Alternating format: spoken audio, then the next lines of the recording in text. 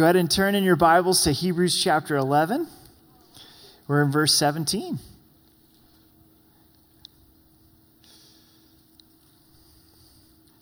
Man, 4th of July is a lot of fun. Hebrews 11, verse 17. Let's go to the Lord in prayer. Father, we thank you so much for the opportunity to come and spend time in your word. And Lord, we thank you that you're trustworthy.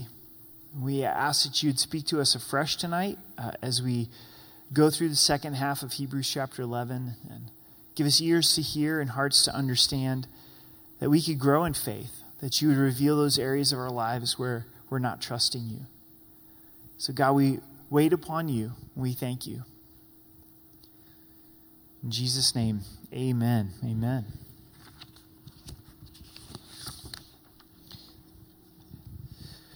Yesterday, as it was 4th of July, we went to the Monument Parade with some friends and took it in. And also at the beginning of the parade, they have the opportunity for kids to ride their bikes and walk kind of along the parade route while everybody's lined up there in Monument. So a couple of our younger kids were with their friends, and my older daughter and I were walking along and kind of keeping an eye on the younger ones and talking with our friends. And all of a sudden, I looked over to my right, and there was a gal. I couldn't totally peg her age. I'd say she was probably somewhere between 8, 9, maybe 10 or 11, somewhere in there. And her head was shaved. She was clearly going through chemo. She was in a wheelchair, and her leg was propped up. And her mom was pushing her in the wheelchair. And then everybody started to cheer. Everybody just started to stand up and cheer for her.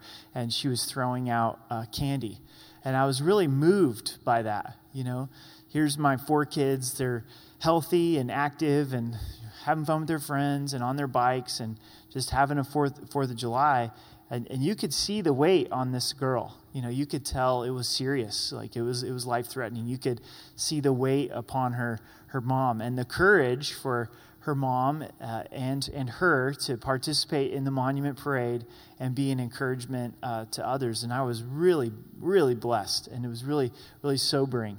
And that's what I find in Hebrews chapter 11, is the Bible describes it as a great cloud of witnesses. And in chapter 12, verse 1, it says, we're surrounded by a great cloud of witnesses. We really have the opportunity to take a moment and realize there's people that have gone before us and have kept the faith, who've walked in trusting in Christ. And there's people that are surrounding us, and their life is a testimony of faith. Their life really gives us this message that it can be done. So tonight is the Examples of Faith Part 2. It's a tremendous section of Scripture, the second half of Hebrews chapter 11. We left off in verse 17. If you remember, what's the definition of faith from the Scripture?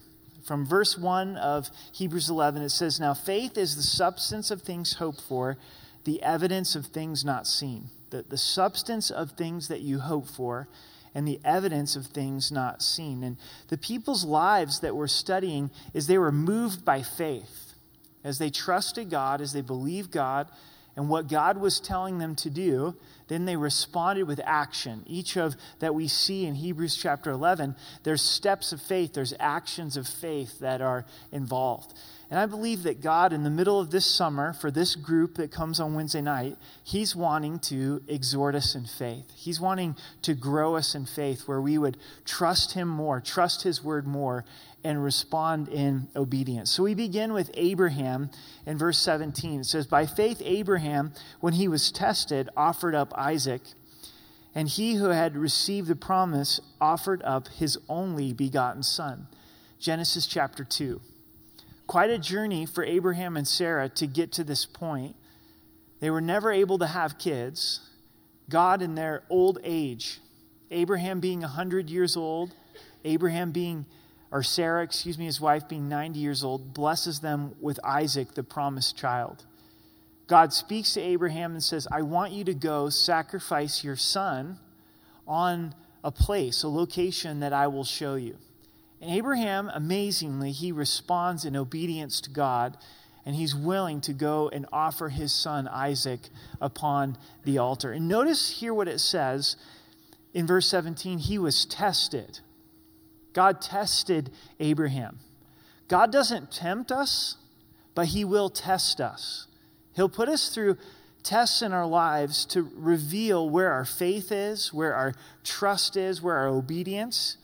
And what does God test Abraham in here? By asking for his oldest son to be on the altar. He's asking for what is most valuable to Abraham, his only begotten, this valued treasure, the fulfilled promise of God. And he's saying, I want what's most important to you upon the altar, sacrificed and surrendered in worship. God is still in the business of doing that, isn't he? There's different times in our lives where he'll come and he'll test us and he'll say, Eric, you declare that I'm number one. I'm going to test that. Will you take what's most valuable in your life? Will you put it in my hands? Will you put it upon the altar? And Abraham passes with flying colors.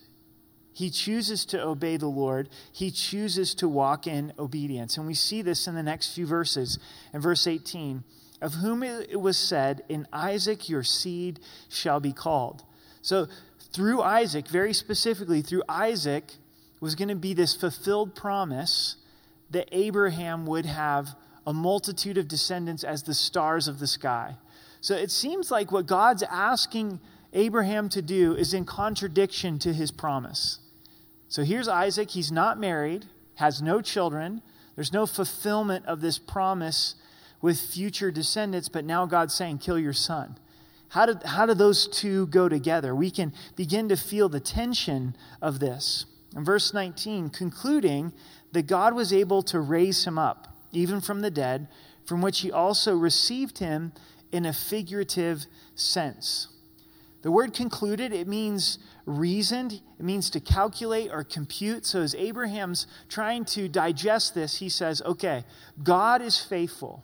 I'm calculating that God is faithful. And if he's asking me to kill my son, then I can trust that he's going to raise my son from the dead. We know this from Genesis 22, verse 5. And Abraham said to his young men, stay here with the donkey. The lad and I will go yonder and worship, and we will come back to you. Saying, we're going to worship. I'm going to put him on the altar. I'm going to fulfill God's command, but then we're going to come back. Because he believed if he had to kill his son that God was going to raise him from the dead. Now at this point in biblical history, has anybody been risen from the dead? No. Nobody has been risen from the dead.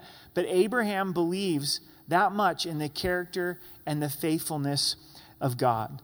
Abraham's faith rested with the greatness of God. He believed God's existence.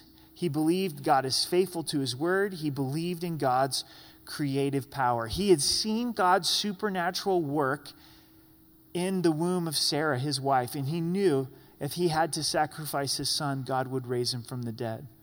Now, what's the rest of the story? He puts his son upon the altar. He's getting ready to bring the knife down upon his son. And God says, stop. I want you to stop. And God provided a sacrifice that was caught in the thicket. And all of this is foreshadowing the Father giving his son Jesus for the sacrifice of our sin. Now, unfortunately, I've got to mention this in our twisted culture. If you think God is speaking to you to murder your kids, that's not God. You know, if you're reading Genesis 22 and you're like, God is testing me, I'm saddened by how many times I read the news and I see that a parent has killed their children and then killed themselves and somehow tried to tie God into that. I mean, clearly God stopped Abraham and said, look, don't kill your son. God wants you loving your kids, you know. That's the last thing that God would want you to do. This was a particular point in time where God was dealing with the heart of Abraham to make sure that God was number one in Abraham's life. Now remember, we're not just studying this for a historical lesson on those who lived a life of faith. I believe this has been written for us to teach us about what it means to trust the Lord. Are you being tested by God? Now, sometimes I think we put everything into that bucket, and that's just the trials of this life. The rain falls on the just and the unjust. But sometimes God will uniquely test us. And you'll know if you're being tested by the Lord. And God is revealing our faith to us. And we walk away and go, oh man, my faith's got a lot of room to grow. Or wow, I trust God more than I realized. God definitely is number one in my life. The blessings that God has given to us, they're best if they're in God's hands. Amen? They're best if we don't hold on to them, but we surrender them to the Lord in worship.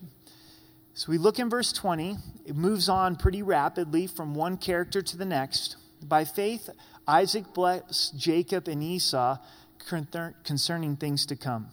So Isaac has twin boys. Lord bless him, right? They're wrestling in the womb of who can come out first, and Esau's born first. Literally, Esau in the Hebrew means hairy.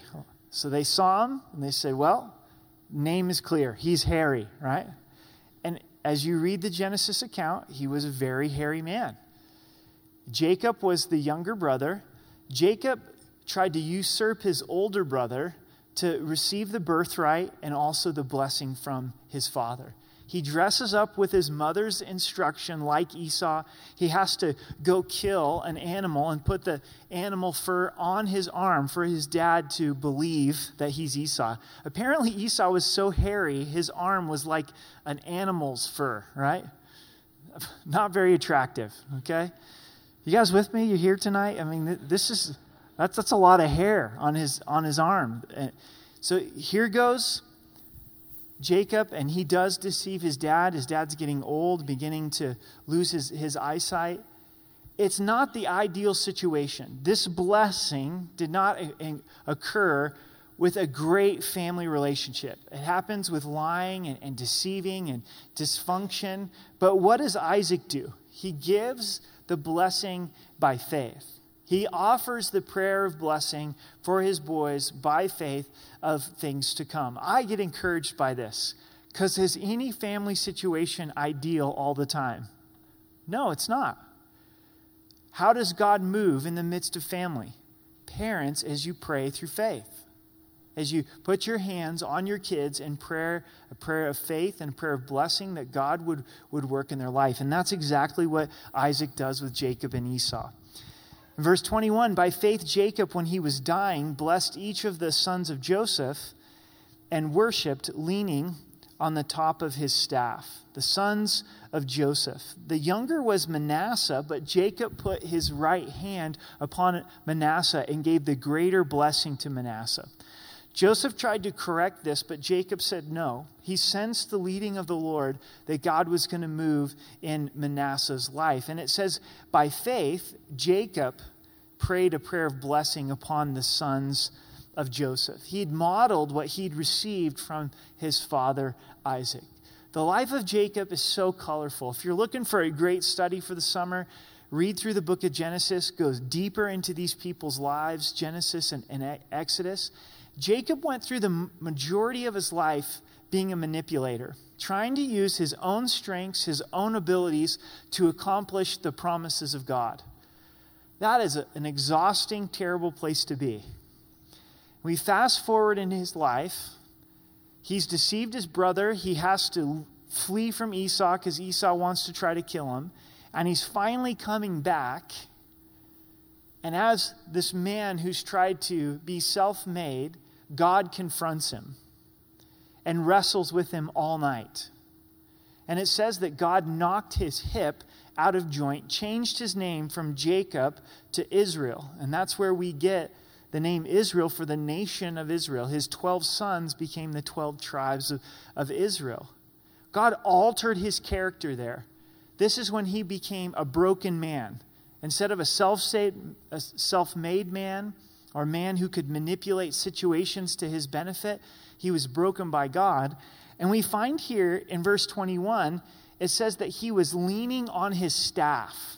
The Genesis account tells us from that moment on, he walked with a limp.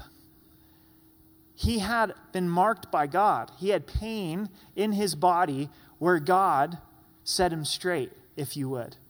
Now notice what he had learned to do with this pain, with this limp, is that he leaned upon his staff and he worshiped. We see Jacob the best in his older years because he'd been broken by God God allowed the pain to remain, and instead of fighting it, he surrendered himself to it, and out of weakness, he was made strong. Can you relate to that? Is there a weakness in your life? Is there a way that God has broken you? And so now you're leaning on your staff and you're worshiping God. No longer depending upon our own strengths, our own abilities, trying to make things happen, but resting upon the Lord. And he blesses the sons of Joseph as well. Is there something by faith that could really carry over for praying for our kids? I think so. When you look at these blessings, these prayers of faith, there's a few things that are involved. And the first is there's affection. They would lay their hands upon their children and they would pray for them. And these are adult children. You know, these are children many times that are much further along in their life. As we read of Esau and Jacob, these guys are men at this point when they're receiving the blessing from their father. And the father would put his hands upon these grown boys and he would pray for them. So if you're a parent or a grandparent, you know, lovingly put your hands on your kids. Get your hands on your kids. Give them affection and pray for them. There's been a study that has shown for women that have had 4 or more kids out of wedlock and done a study of what was missing in their life, and it wasn't education or opportunity, it was a loving father or grandfather that gave them affection. So dads, for your daughters, it's huge, I believe also for your sons as well, to give them affection. Moms, man, give your kids affection. And that can be expressed in prayer. It's amazingly powerful to place your hand on them in affection and pray for them. There's also affirmation in these prayers to affirm them, to affirm that they're a gift from God and created in God's image. So we put our hands on our kids and we pray for them. And we give affirmation, but also in these blessings was future guidance. Future guidance. You see things in your kids that are God-given abilities and strengths, and you want to speak to those. You want to pray for those things in their life. And encourage them. That's part of the blessing. You know, the blessing is speaking to God, but it's also speaking to them. And go, hey, you know what? I've noticed you're really, really creative. I think that God is going to use that in your life. I've noticed you're really organized. Not too many people are organized the way that you're organized. I think that's a real gift from God. And you're just beginning to speak future direction to this.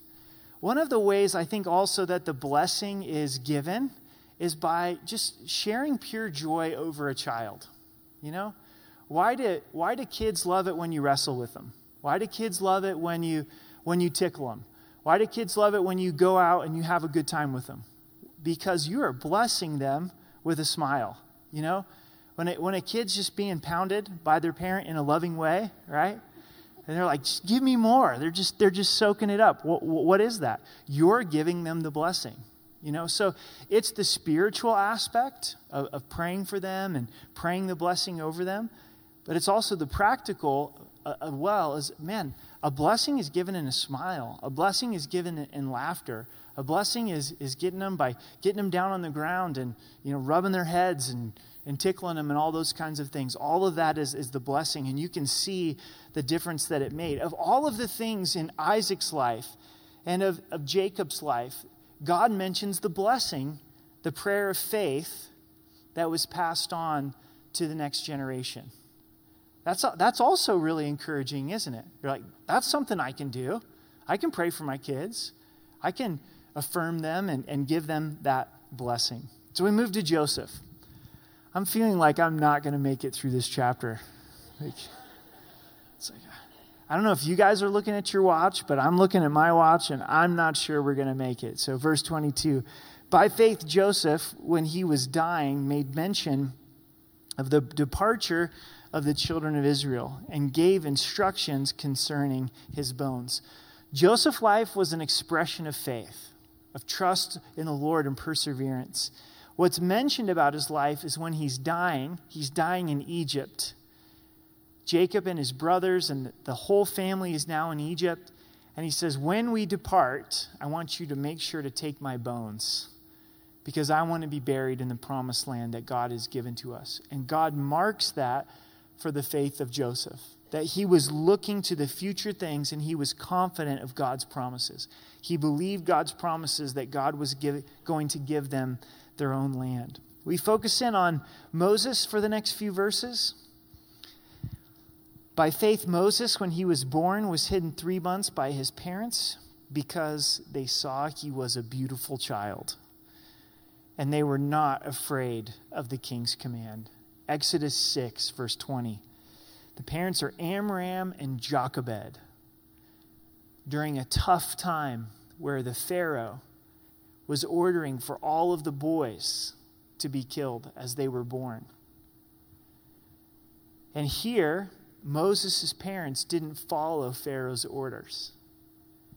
They followed the orders of God because they saw that their child was beautiful, was created in God's image. They believed that God had a promise for this child. And they hid him for 3 months. And it says here, and they were not afraid of the king's commands. They saw Moses through the eyes of faith. Moses is a game changer for the nation of Israel. We live in a time where it's intimidating to even have kids. Some of you may be thinking and praying about having kids, and that's something to think through and pray through, married couples. And I believe you have to see it through the eyes of faith. Because if you only see it through the eyes of culture, you may conclude that it's not a safe time to have kids. But what if God wants to give you Moses? And he wants to raise up Moses to change the landscape of people's hearts for all of eternity. That's going to take some faith. What if the people of God stopped having kids at some point in history? There dies the movement of God. This was not a safe time to get pregnant. This wasn't a responsible time to get pregnant. Don't they know how to avoid this, right? You know, isn't there some way around them getting pregnant? I mean, they got pregnant. And then odds are they had a boy. And they chose to go through this whole process by faith and to believe that God was bigger than Pharaoh and his death sentence that was given. And as they chose to hide Moses for 3 months and then put him out in this basket on the Nile River, figuring out his chances on the Nile River were better than in their own home. The Pharaoh's daughter sees him, rescues him, and adopts him as his own child. God moved through their faith. I would encourage us as parents, see your kids in general, and specifically your children or future children through the eyes of faith, knowing that they're beautiful. They're created in God's image for God's purposes, for God to do his mighty works through. Verse 24, by faith, Moses, when he became of age, refused to be called the son of Pharaoh's daughter. Moses was the lawgiver. He was the historian, the deliverer. The Bible calls him the meekest man on the face of the earth, but more than anything else, he walked by faith. By faith, Moses, when he became of age, he refused to be called the Pharaoh's daughter. He's choosing humility. You know, he's refusing this title of royalty. I'm going to be known as the Pharaoh's daughter. Instead, he associated himself with the people of God. Verse 25, choosing rather to suffer affliction with the people of God than to enjoy the passing pleasures of sin. He says, I'm not going to associate as Pharaoh's daughter. I'm not choosing this life of privilege. I'm choosing God's people. I'm choosing suffering. I'm choosing affliction. And I'm going to pass on the pleasures of sin because I know that it is temporary. We don't fully understand this because we don't have a lot of persecution in the United States of America. But for many people, for them to receive Christ as their Savior and associate with the church, associate with God's people, it means suffering. It means persecution. They're choosing suffering. That day could come for us as well, where we say, because I trust Christ for my salvation, because I believe the Bible, and I'm going to hold to it, and I'm going to associate with God's people, it could mean suffering in our lives. And that's what Moses chose. And he has the wisdom here to realize that there is pleasure in sin, but it's passing. Don't let anybody tell you that sin's not fun, okay? Sin is fun. There is pleasure in sin for a season, but with every kick, there's a kick back. It's like releasing a wrecking ball onto our lives, and we all know this, don't we? Right? There's that moment of pleasure in sin, but then there's the consequences, and there's the devastation that comes with sin. Moses, he developed an eternal perspective, and he started making decisions off of that eternal perspective. In verse 26, he esteemed the reproaches of Christ greater riches than the treasures in Egypt, for he looked to the reward. Amazing. This is associated with Christ, the coming Messiah. And choosing to have the reproach of Christ, then the riches that are in Egypt. Why did he do that? Because he looked to the reward. Now, faith is the substance of things hoped for. He was hoping for eternity. He was hoping for eternal life. There's several scriptures that encourage us in this regard. Romans 8, verse 18 says, "For I consider that the sufferings of this present time are not worthy to be compared with the glory which shall be revealed in us." So consider that for just a moment.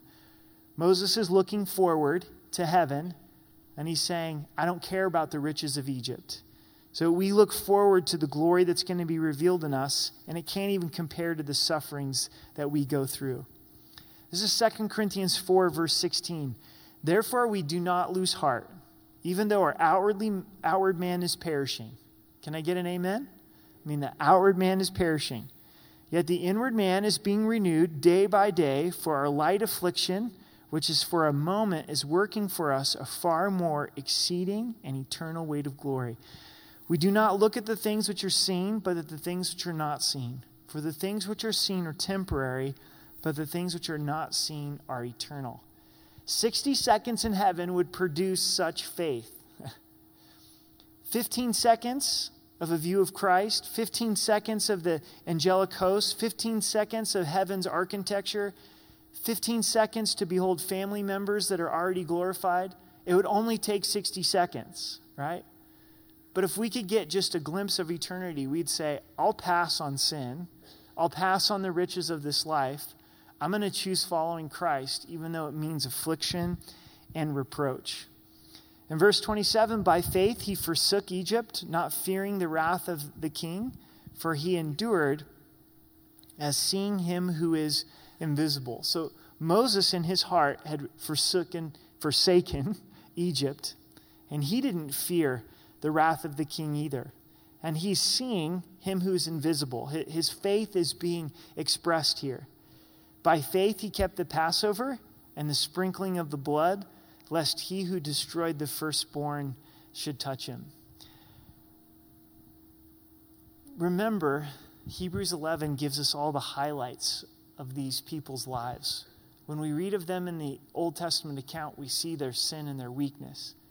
There's a 40-year gap of what we've just read in Hebrews 11. What happened?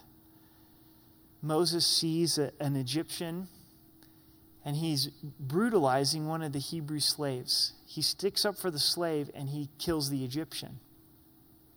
And the scripture tells us he had to look both ways before he killed the Egyptian.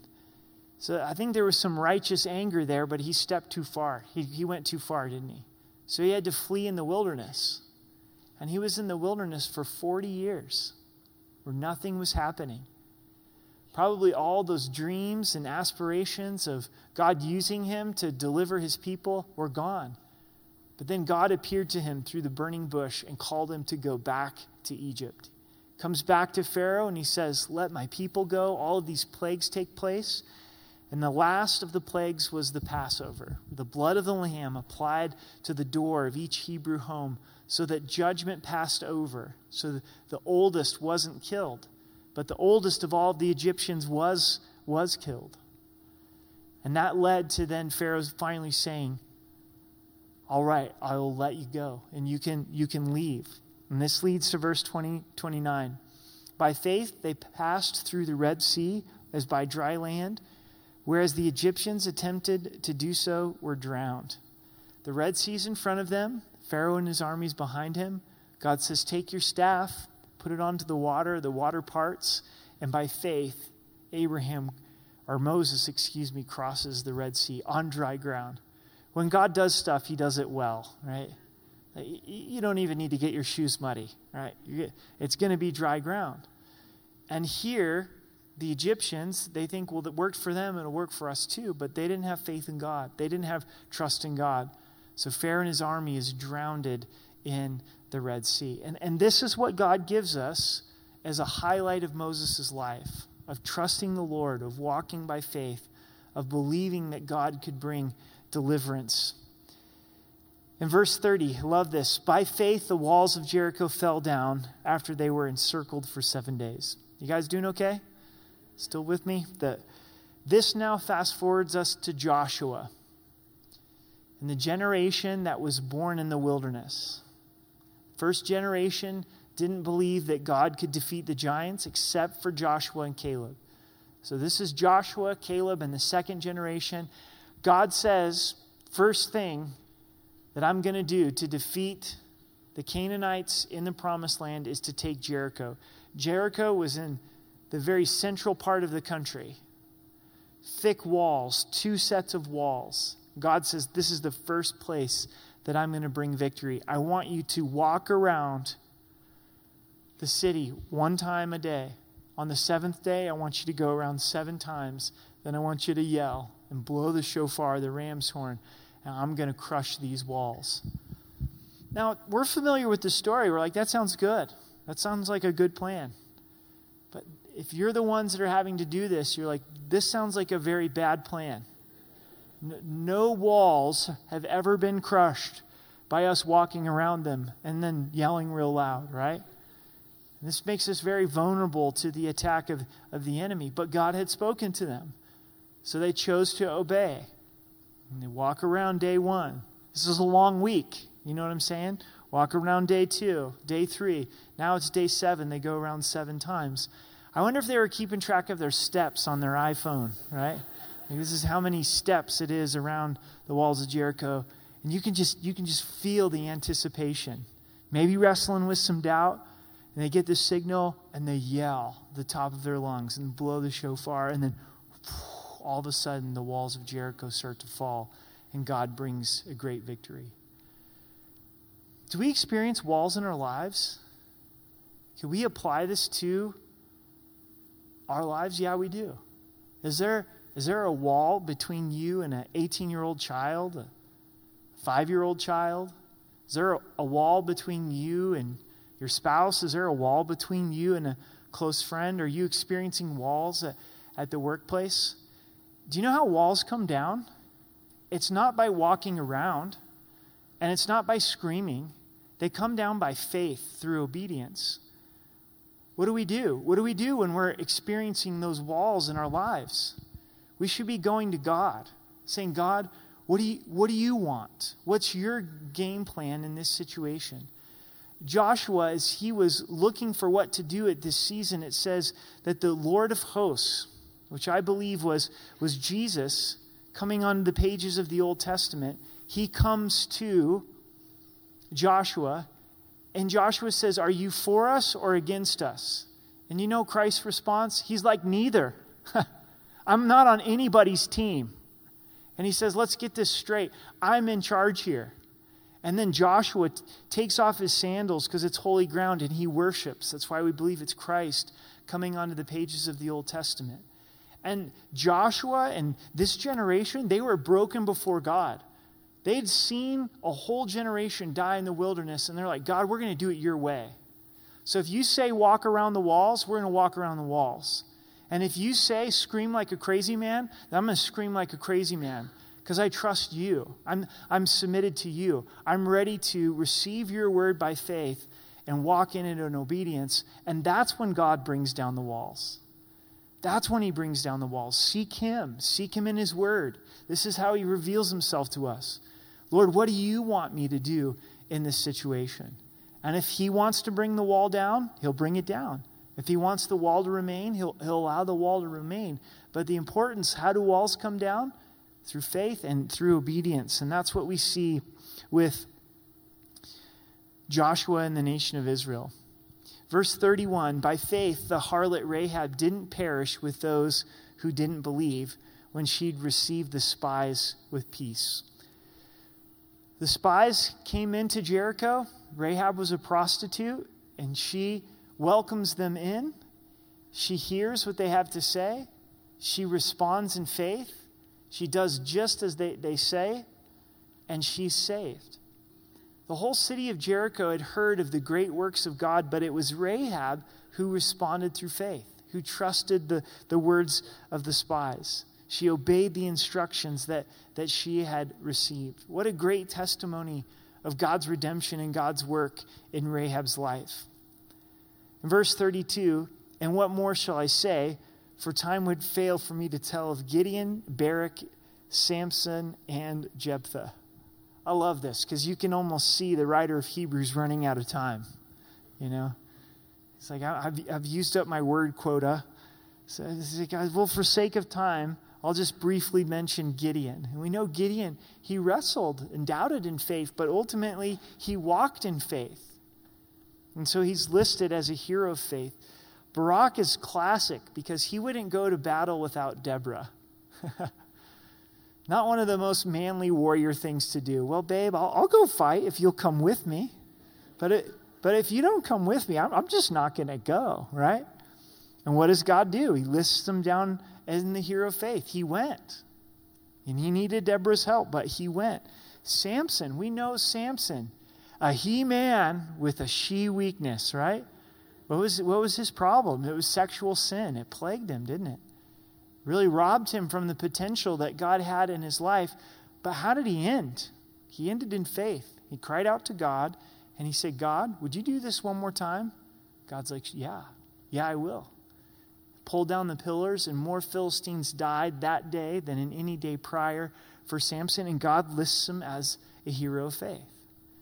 Your life may be severely damaged because of sin, just like Samson. His eyes were plucked out because of his sin. He was in bondage, literally, as a slave because of his sin. And you're saying, that's what my sin has done for me. And you know what God says? It's not too late.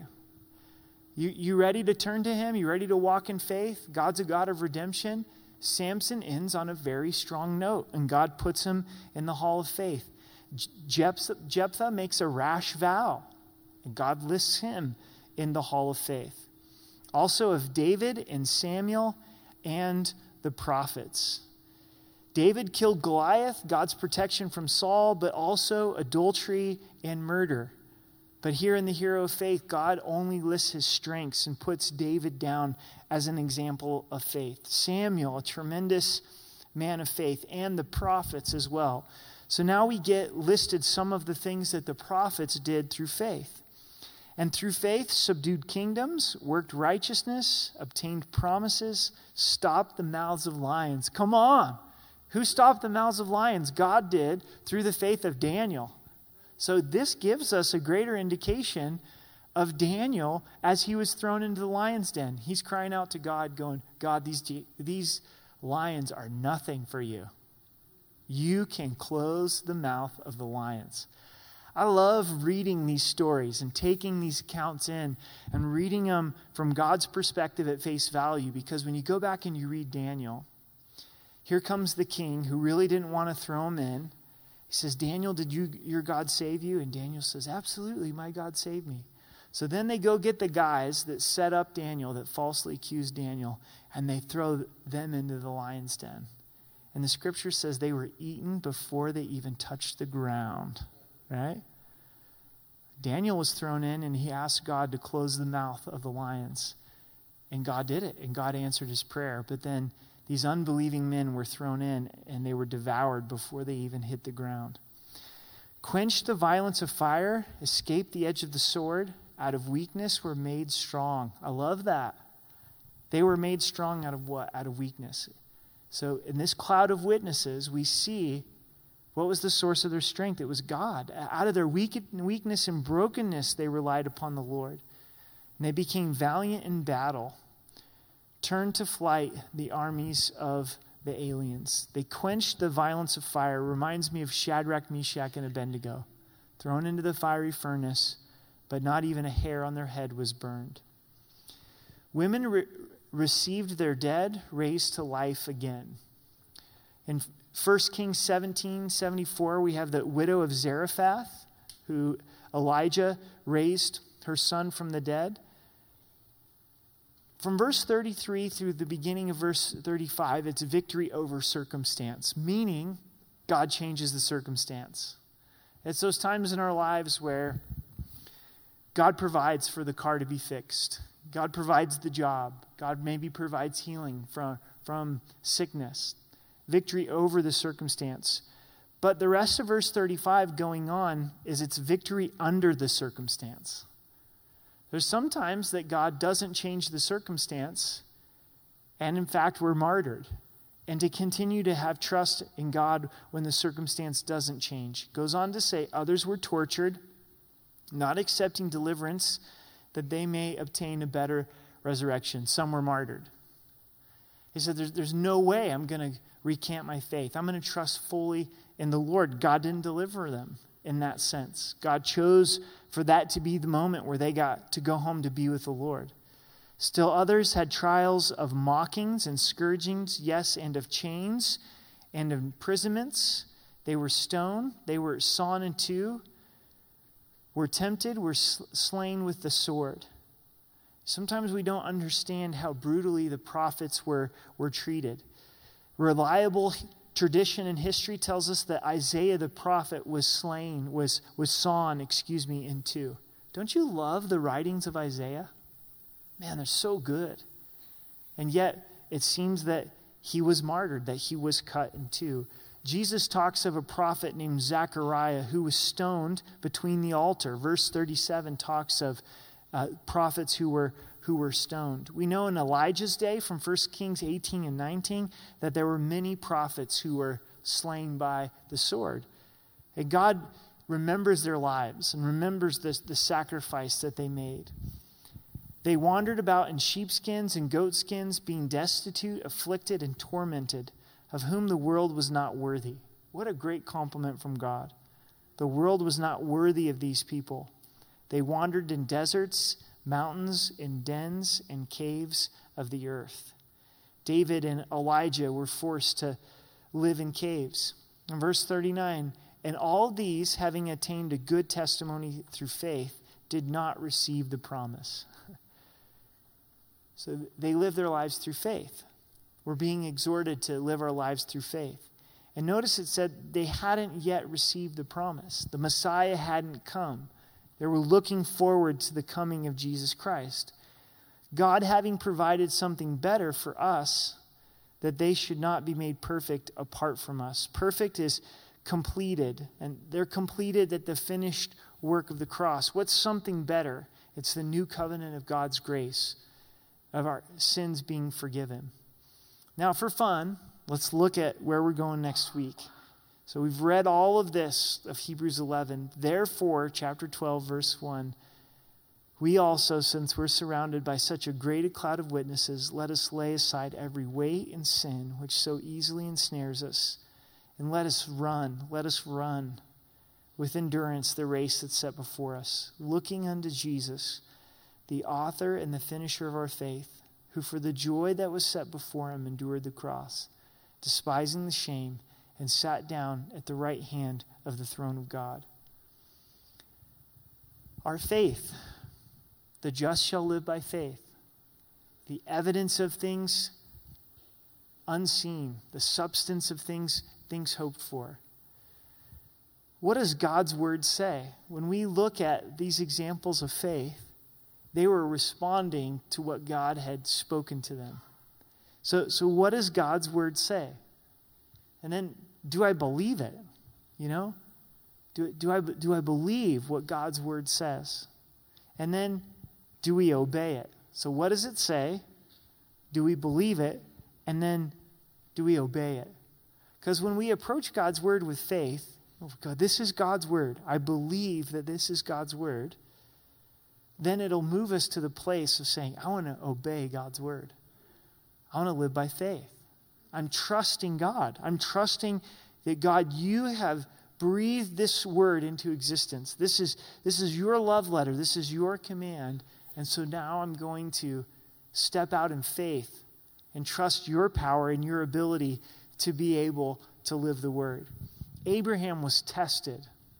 What was most important was in God's hands.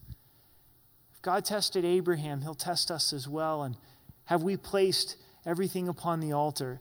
Jacob's on his staff worshiping. Man, has God made you limp? Has God broken you? Has he broken me? Instead of getting angry or bitter, go, I'm so thankful for this limp. I'm so thankful for this weakness in my life. I'm so thankful that God loved me enough to humble me and teach me a lesson. And I'm just going to lean right here on this staff and worship. Joseph knew that they would depart, and he spoke those words in faith. There are kids and those around us, do they have this sense that we know we're going to depart, that this world's not our home, and we're giving instructions in that regard? Moses chose suffering. Moses chose to associate with the people of God.